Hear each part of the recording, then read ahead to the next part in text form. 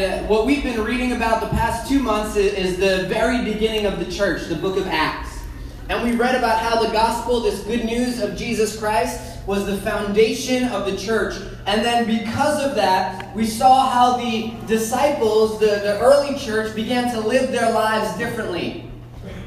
Through the unity that they showed, the proclamation, the witnessing of the word of God, of this good news that we've been reading about by seeing miracles, these incredible things happening, the church growing daily, how they dealt with conflict with one another, because you're not a church until people complain. That's what we were talking about last week.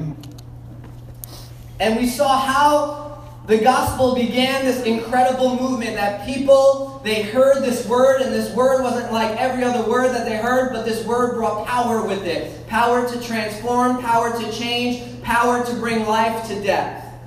A quote I heard that I love is, God didn't come to make bad people good. He came so that dead people could live. And we realize that this thing that we call the good news, what Jesus has done, his death, his burial, his resurrection, his incarnation, that when we hear this message and we receive what it says, that its power literally changes our life. It changes how we live. It changes how we think. It changes how we go to work on Monday morning through Friday afternoon. It changes how we deal with our family, with our kids, with our parents. It changes literally everything. That this is not something that we compartmentalize to one part in our life, but it's something that literally has transformative power in everything that we do. But what begins to happen as the church begins to grow is there's people that begin and they call themselves Christians, but what they really want is they begin to infiltrate the church. And when they infiltrate the church, what happens is they start changing this message, this gospel. And what they do is they start adding things to it. They say, hey, yeah, Jesus is great, but there's other things that you need to do and you need to learn about your life. And that is what Galatians is about. Because the purity of the message of Jesus begins to be twisted. And what we're going to read about is Paul. Paul's this incredible guy. We didn't get to him in Acts. We see Paul's conversion a little bit later. He used to be called Saul, and he was literally the head persecutor of the church. So this was the guy that when the Pharisees and the religious rulers, the Jewish religious rulers, when they wanted to stamp out Christianity, what they did was they put Paul in charge of that. And so Paul was the one who was literally murdering Christians. He was in charge of persecuting, of beating them. It says during one of the moments of a martyr that the people went and laid their robes at the feet of Saul because they were going to him for acknowledgement. Saul then meets Jesus on a road trip one day. Their road trips were a little different. He was on his donkey, I believe, or something like that. And on his road trip to another city, Jesus comes and visits him in person after his resurrection. And Paul has this radical conversion. He goes from the head persecutor of the church to the one that spreads the gospel the most. And literally, his writings take up most of the New Testament. So he is the most prolific writer in the New Testament.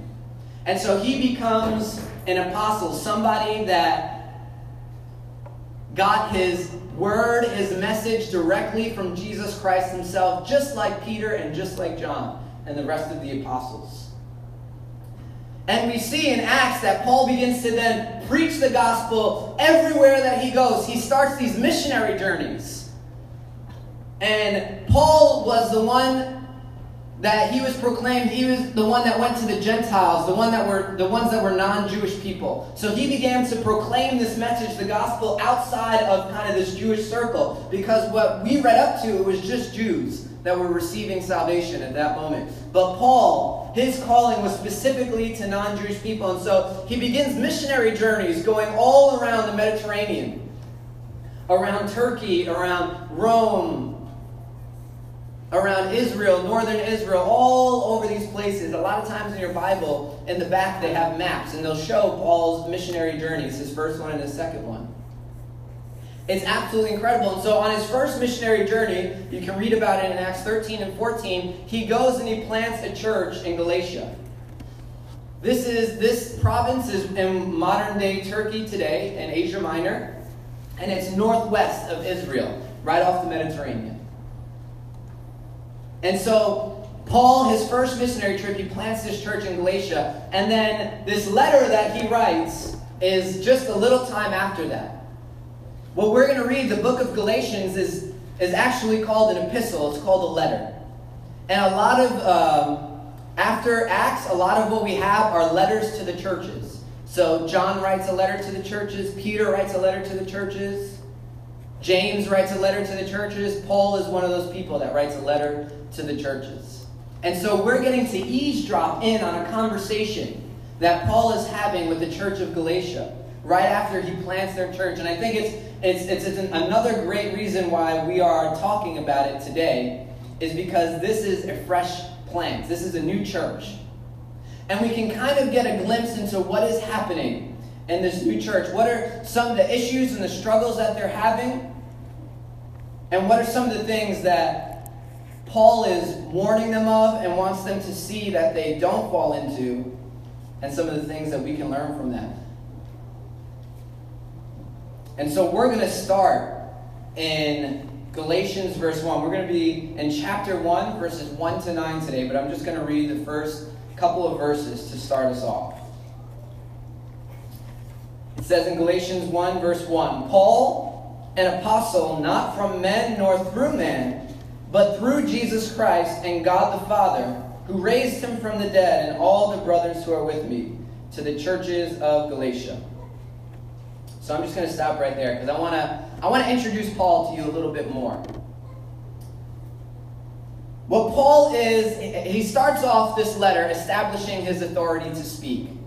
Why is it that Paul can say the things that he's about to say? One thing that we're going to learn about the letter to the Galatians is it's a very angry letter. Paul gets pretty upset. We're going to see that really soon. But throughout some of the funniest parts in the New Testament, in my opinion, come in the book of Galatians. Because Paul is very upset and very angry at what is happening in this church. And so how he starts off this letter is with a greeting. But in his greeting, what he does is he establishes his authority to speak. One thing he says, he received his apostleship through Jesus Christ. That's nothing nobody can say today. Right? What an apostle is somebody who is a builder, a designer. The Bible describes them as architects. People who help build and design the church. They are architects. And so Paul is an apostle. He's a builder of the church. But he did not get his apostleship from a person. Right? There are other people that are builders and designers of the church, but they usually have what we call the laying on of hands. They are commissioned by other men to go do that. Paul was commissioned by Jesus Christ himself in person. And that's really important. Because Paul is establishing in the beginning of this letter his divine authority to speak. And if we wonder, why is Paul's letter considered scripture? Why do we read it today? Why do we read it and say this is the canon of scripture? This is something that we consider to be what we read and as absolute truth for us today. It is because of how Paul got his apostleship. So the only apostles that received their apostleship through Jesus Christ himself were able to write canon of Scripture, what we believe to be the Bible today, the New Testament. And so when Paul is writing this letter, and we accept it into the canon because of who he was and where he got his authority from. We can say this term, he was an apostle with a capital A. And that apostles nowadays are apostles with a lowercase a. That's a good way to think about it. There was only a few people that received this authority straight from Jesus himself. And so Paul is establishing his authority here to speak to the church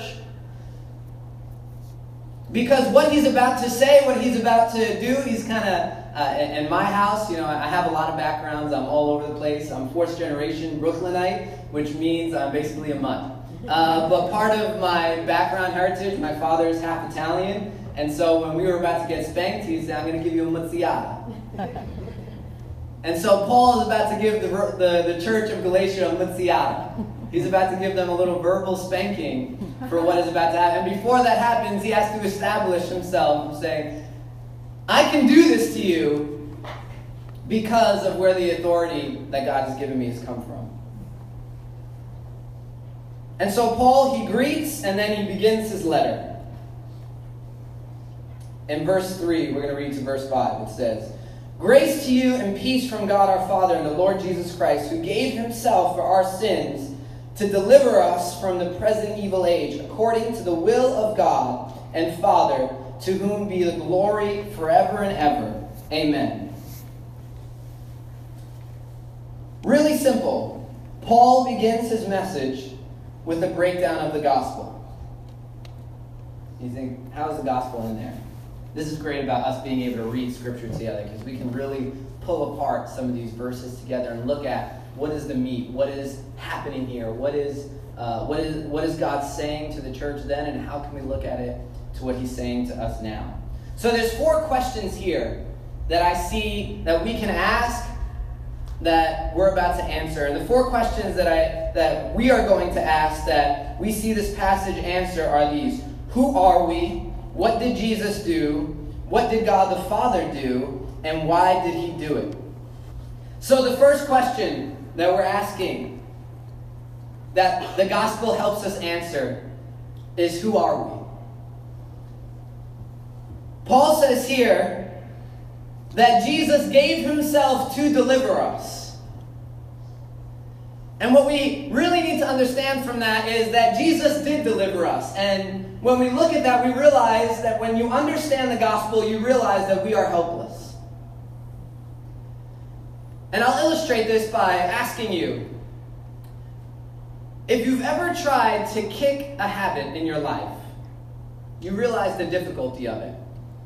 There are several things in my life that I thought were part of who I am, that I would never get rid of, that I would never see victory in, that I would never be able to walk through life. Even if I didn't do it for a long time, I knew in the back of my head that it was still there. It's this analogy that I love, that you sweep dirt under the rug, right? The dirt is still there, it's just in a place that you can't see it anymore. And a lot of times that is how we live life. If you will this hard enough, if you discipline yourself enough, if you have enough brain power, then what you can do is you can change who you are. But what I want to submit to you today is really what you're doing is you're sweeping things under the rug in your soul. That you're not actually changing who you are, but you are hiding what is deep and dark inside of you. And I submit that to you today because that is something that I have done.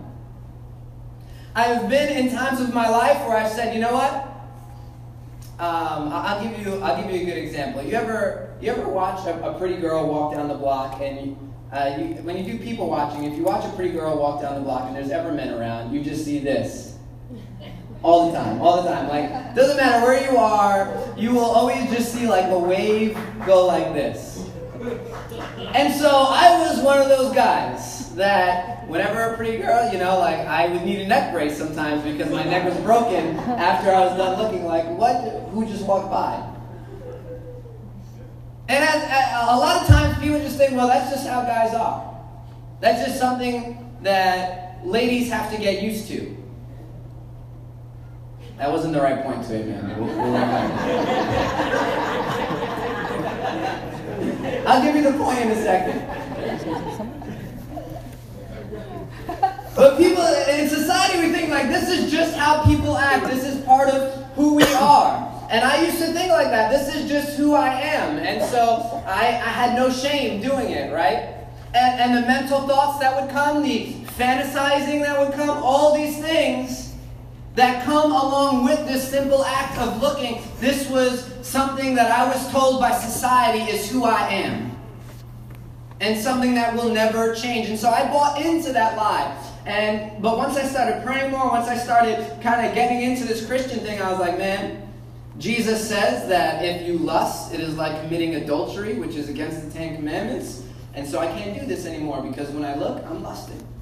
I'm fantasizing. let's be real for a second. I'm undressing. I'm doing things mentally in my head that equivocates itself to what Jesus said as adultery.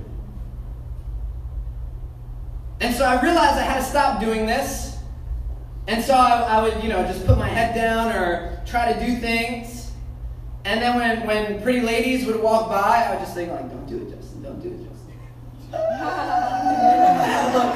sorry, God. I'm sorry. All right, and I would go through periods where, like, man, I'm doing good. It's been a few months. And then, so I'm having a bad day today.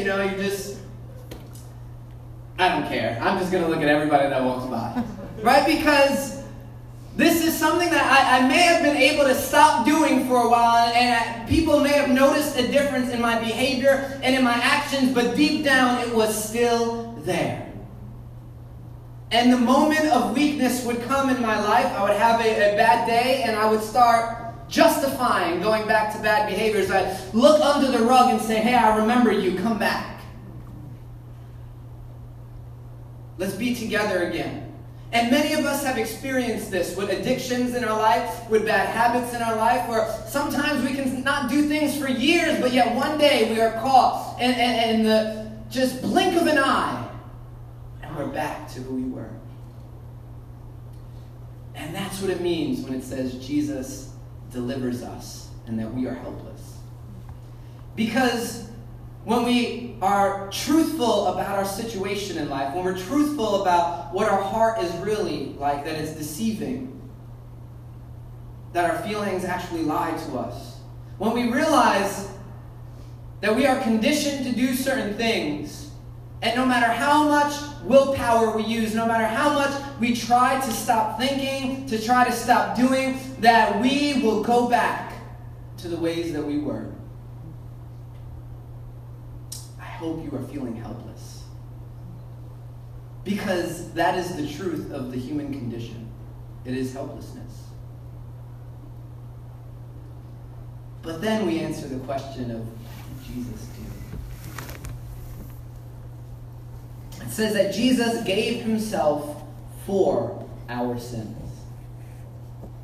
That word "for" is very important, that he gave himself for our sins, because that means that he substituted us for him. That's a big word. Because what that says is, that word "for" can also be read as on behalf of or in place of. And so what Jesus did on the cross is what we call a substitutionary work.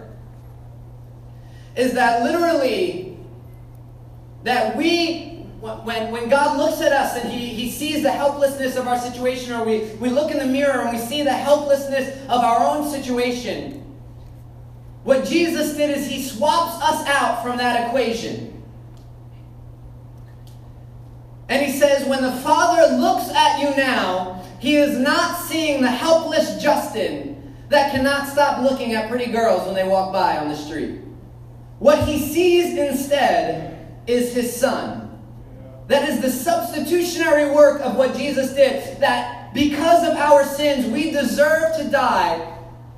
That we are not worthy of the righteousness. We're not worthy of the holiness. We're not worthy of the presence of the Almighty God. And so for him to then get back in relationship with us, what he had to do was he had to send his Son to substitute our lives for his and transfer our sin onto his. So now that when the Father looks at us, he looks at us through the lens of his Son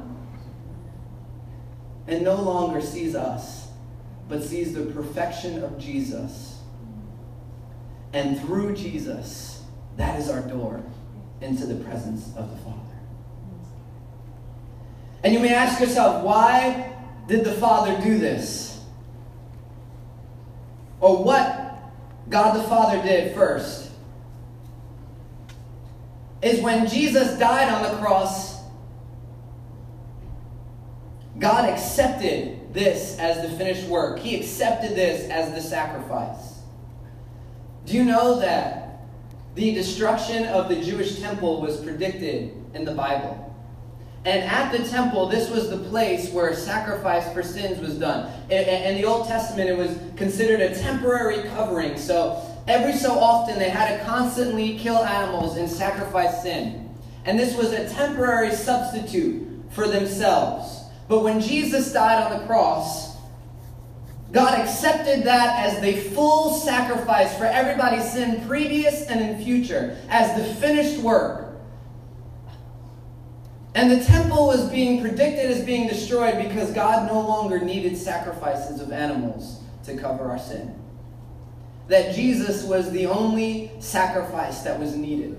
The last sacrifice that was needed. He was the perfect lamb, the spotless lamb that was slain.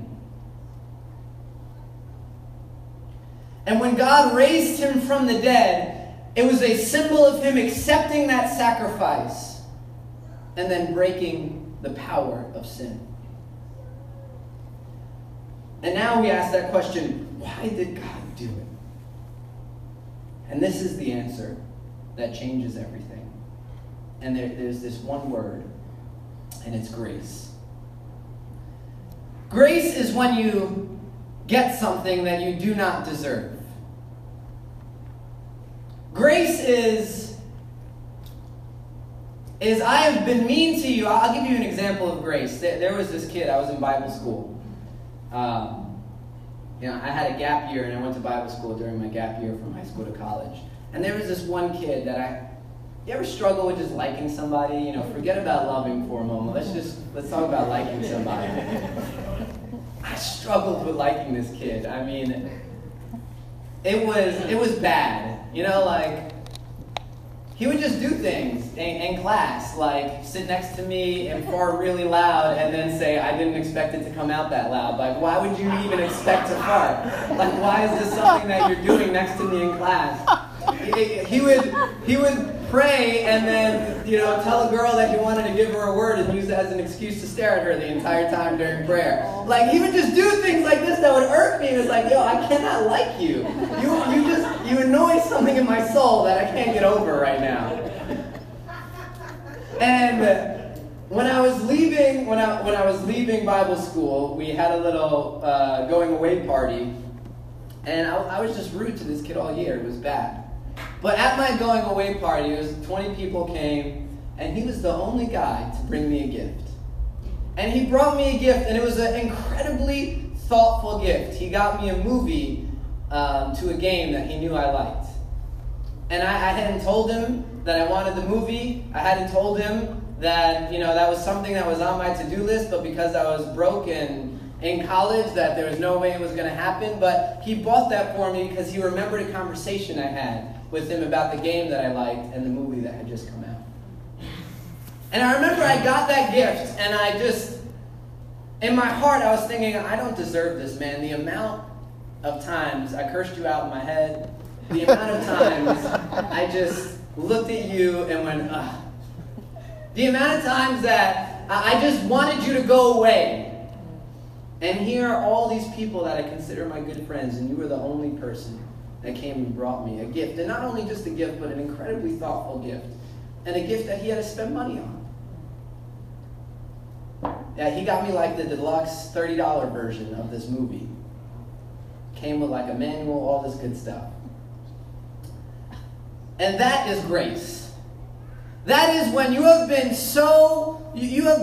like garbage to somebody. You have thrown them under the bus. You have done everything in their rule book that is a no, no, no, no, no. Yet, still in spite of you, they give you something. That you know in the depths of your heart, I do not deserve this. That is grace. So when you ask yourself, why did God do this? Why did he send his son? Why did he accept the sacrifice? Why did he provide a way? The answer is grace. Not because we asked. It says because right here, he willed it. It says by the will of God, this happened. Not because we were begging for redemption, not because we were asking to be saved, not because we looked at our own human condition and said, man, I can't do this on my own. Is there somebody out there? Not because of that. He did it simply because he wanted to.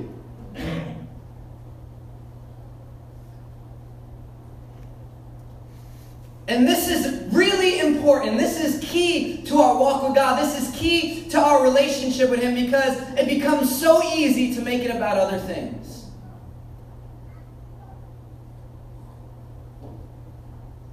But He did what He did because it was His will to do so. That is grace. But let's keep reading. In verse 6 to 9, Paul explains what the gospel is. But then something happens. He says, I am astonished that you, who are so quickly deserting Him who called you in the grace of Christ, and are turning to a different gospel. Not that there is another one, but there are some who trouble you and want to distort the gospel of Christ. But even if we or an angel from heaven should preach to you a different gospel contrary to the one that we preach to you, let him be accursed. As we have said before, so now I say again, if anyone is preaching to you a gospel contrary to the one you have received, let him be accursed. See, Paul, at this point of his letters, usually enters into a time of thanksgiving. Not so much right now. Paul starts off, I am astonished. Nowadays, it's like, what are you doing? You crazy people. I'm giving like vernacular translation, the New Hood version from Justin Matera.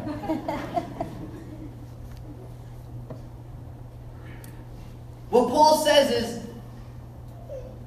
some people have been coming in here and saying some other things, and I am perplexed, I'm amazed, I'm astonished. I cannot believe what is happening, that so quickly you have begun to believe something different and contrary to what I have taught you.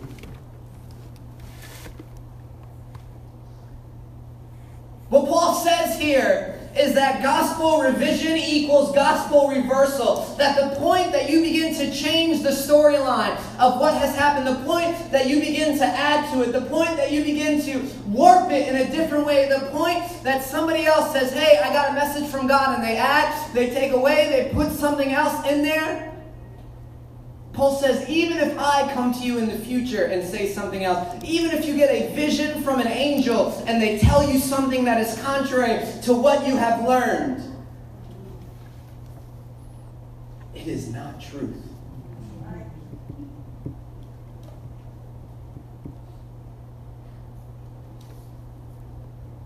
The gospel is not a second chance, it is substitutionary work.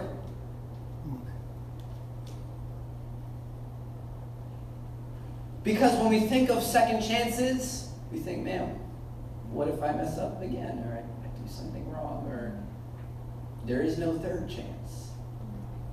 That's not how you think about the gospel. The gospel is I am helpless. Christ has done it. God, the Father, has accepted it.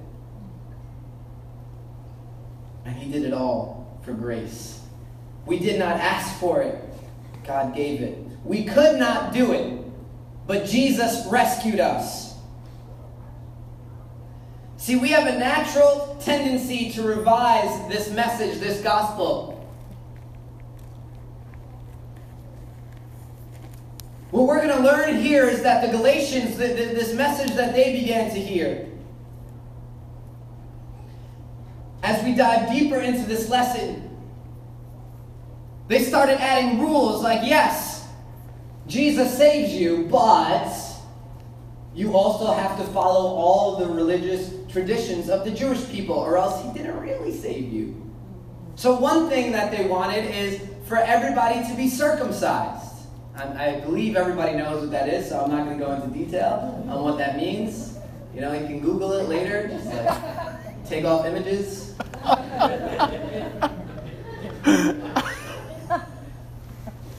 But there were people that were coming in that were telling them that they had to follow the traditions and the rules. Have you ever met somebody that said, yes, God can save you, but here is the list of 1,000 rules that you have to follow for Him to actually do His work?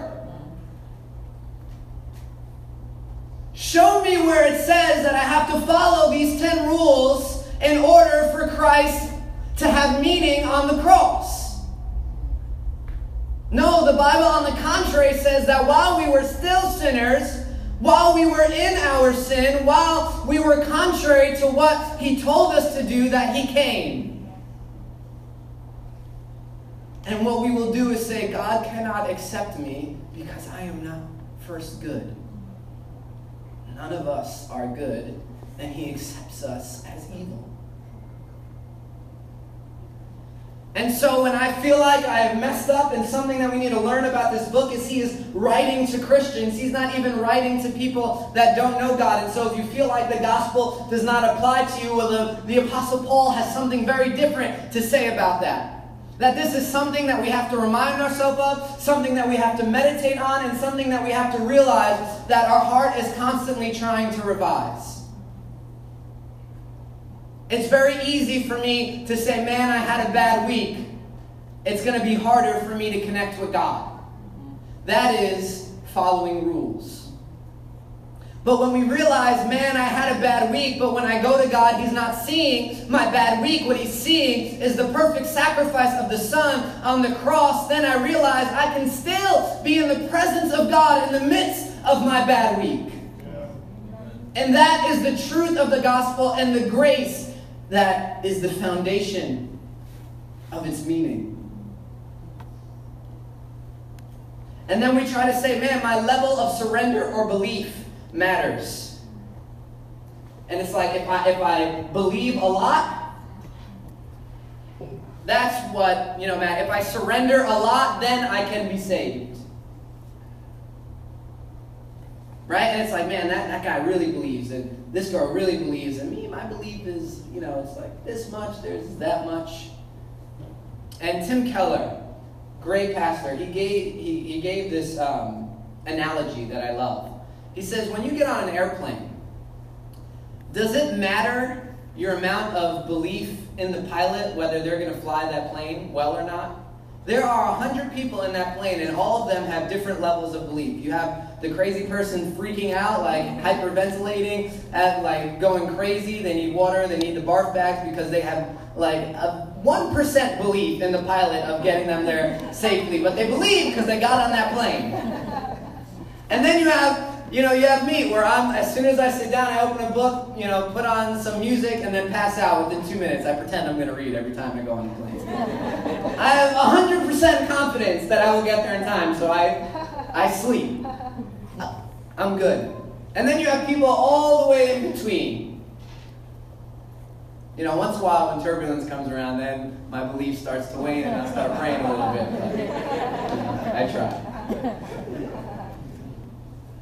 But what matters is not the level of our belief in the pilot. What matters is the person, our object of belief. The pilot is our object of belief, and so we got on. And so what matters is not our level of belief of Jesus, whether he will save us or not. It matters that he is the object of our belief. And I feel like that is a lot of times the separation between people who stay consistent and people that don't. That I have had 0.00001% of belief in Jesus at times in my life, but yet I still stayed on that plane because he was the object of my belief, even if it was the waning, very zero, almost there. But yet I said, still, I will try my best to stay consistent. I still believe that you do this. Even though I don't feel it right now, even though I don't like it right now, even though I don't want it right now, even though I just want to think about anything else besides you, I'm still going to believe that you did this. My actions, my heart, things that are happening, even though they're not reflecting God, I repent of that, and I'm still gonna believe. So we may be struggling. Like, man, we talked about a lot of amazing things. I'm not at that level yet. Well, I would just propose this to you. The gospel doesn't matter how much you believe for salvation. It matters that you believe. And don't worry, because that little belief I have faith in God that He transforms that into a lot of belief. See, that's what happens. That even in those storms, even that in those trials, even when it doesn't make sense for you to believe, when you stay consistent in that belief, that molds character, that molds perseverance, that molds patience, things that come in the fire. That when we come out of those seasons in our life, we see that our belief, our heart for God is even stronger than what it was. But yet during those turbulent times, I'm still saved. Jesus is still my Savior. Jesus is still my way. He's still my God. And then we have some people that say belief doesn't matter at all. Just be good, live a good life, and that's all that matters. And yet we find that that is not true. That we can be the best that we possibly can be, but yet still there is taint in our heart because we have sinned, we have broken the law. We have lied at some point in our life. The Bible says, Jesus said, if you've hated somebody, that is equivalent of murder in His eyes. So I have murdered quite a few people in my heart.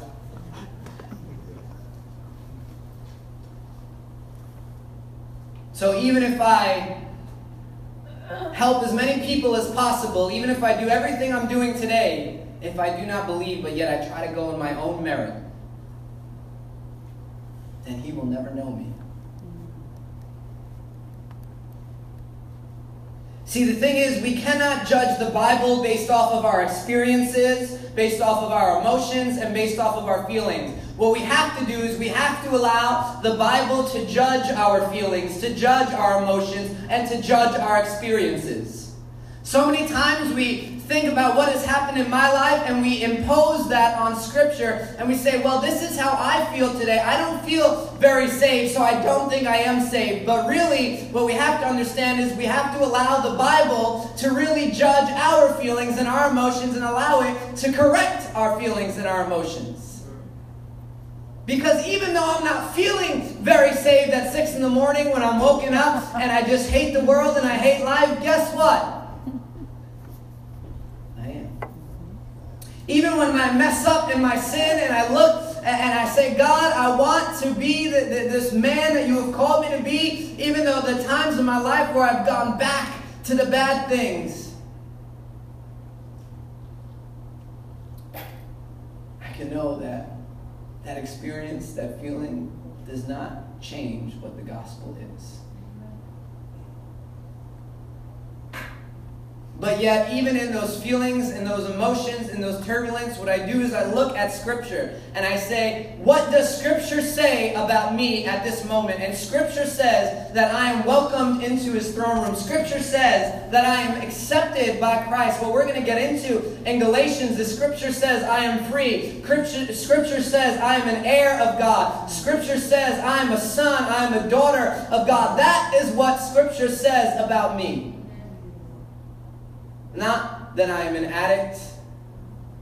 Not that I am lazy.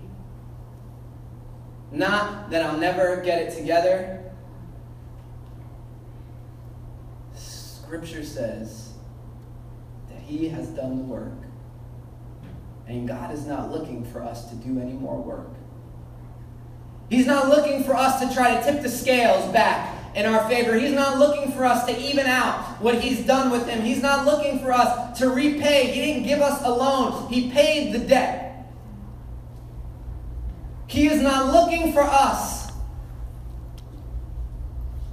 to be on equal footing and on equal weight. If we try to do that, what we're going to be is very disappointed in our life. What we're going to be really at the end of the day is what we will see in our life is that we can never get to that place. We could never obtain equal footing with Him, and it will be a journey that is disappointing and sad. But when we look, I say, man, you have given me this gift. I did not deserve it. I never will. But I accept it. I thank you for it. That is what changes our lives.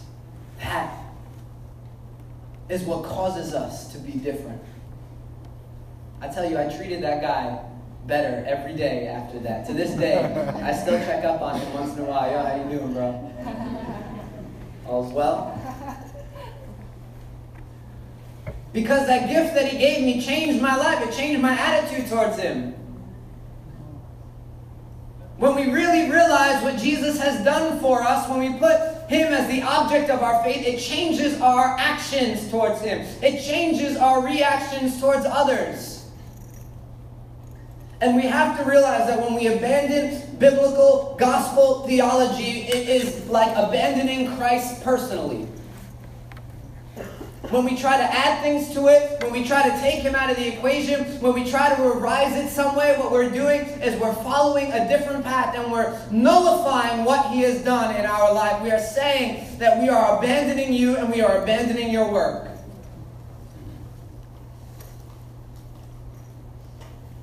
And as we go through Galatians, I want us to learn from this how this church began to veer off, how they began to allow other people to speak into their life, and how Paul brought them back to orthodoxy, brought them back to the central theme of what the gospel is, of how we follow Christ.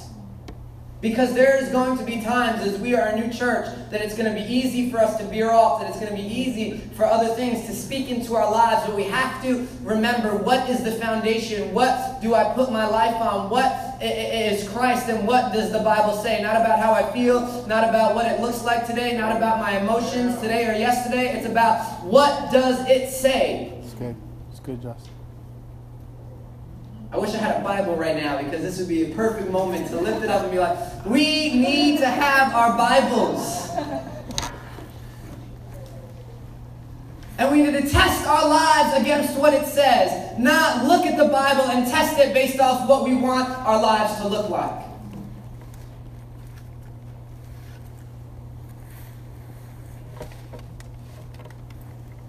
Jesus gave himself for us.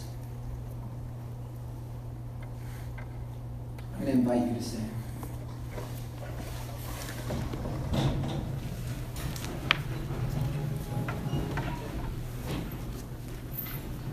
Have you ever put your faith, your belief in Christ and what he's done?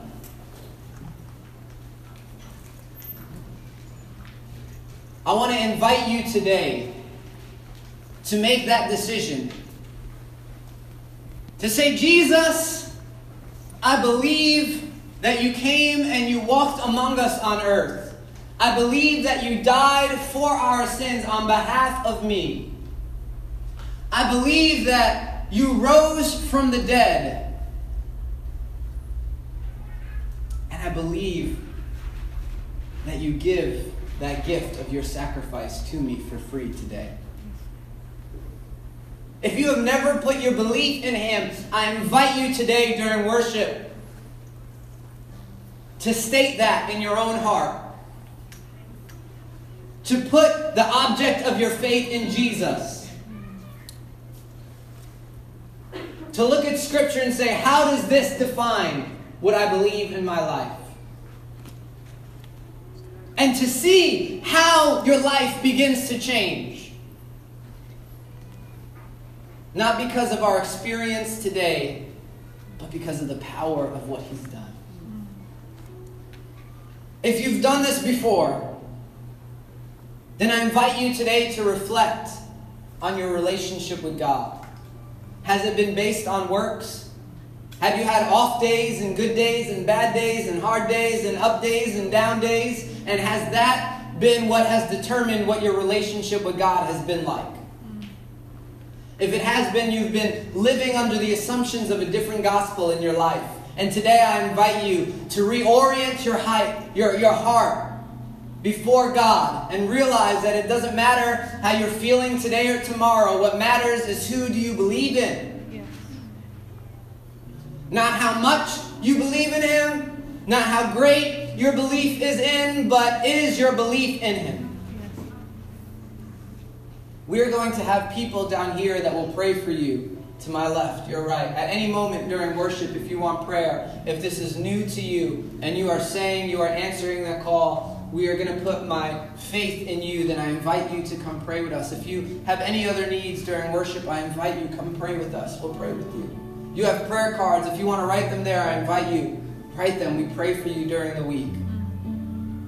I'm going to invite Jess so that we can worship right now. And during worship, reflect on those questions.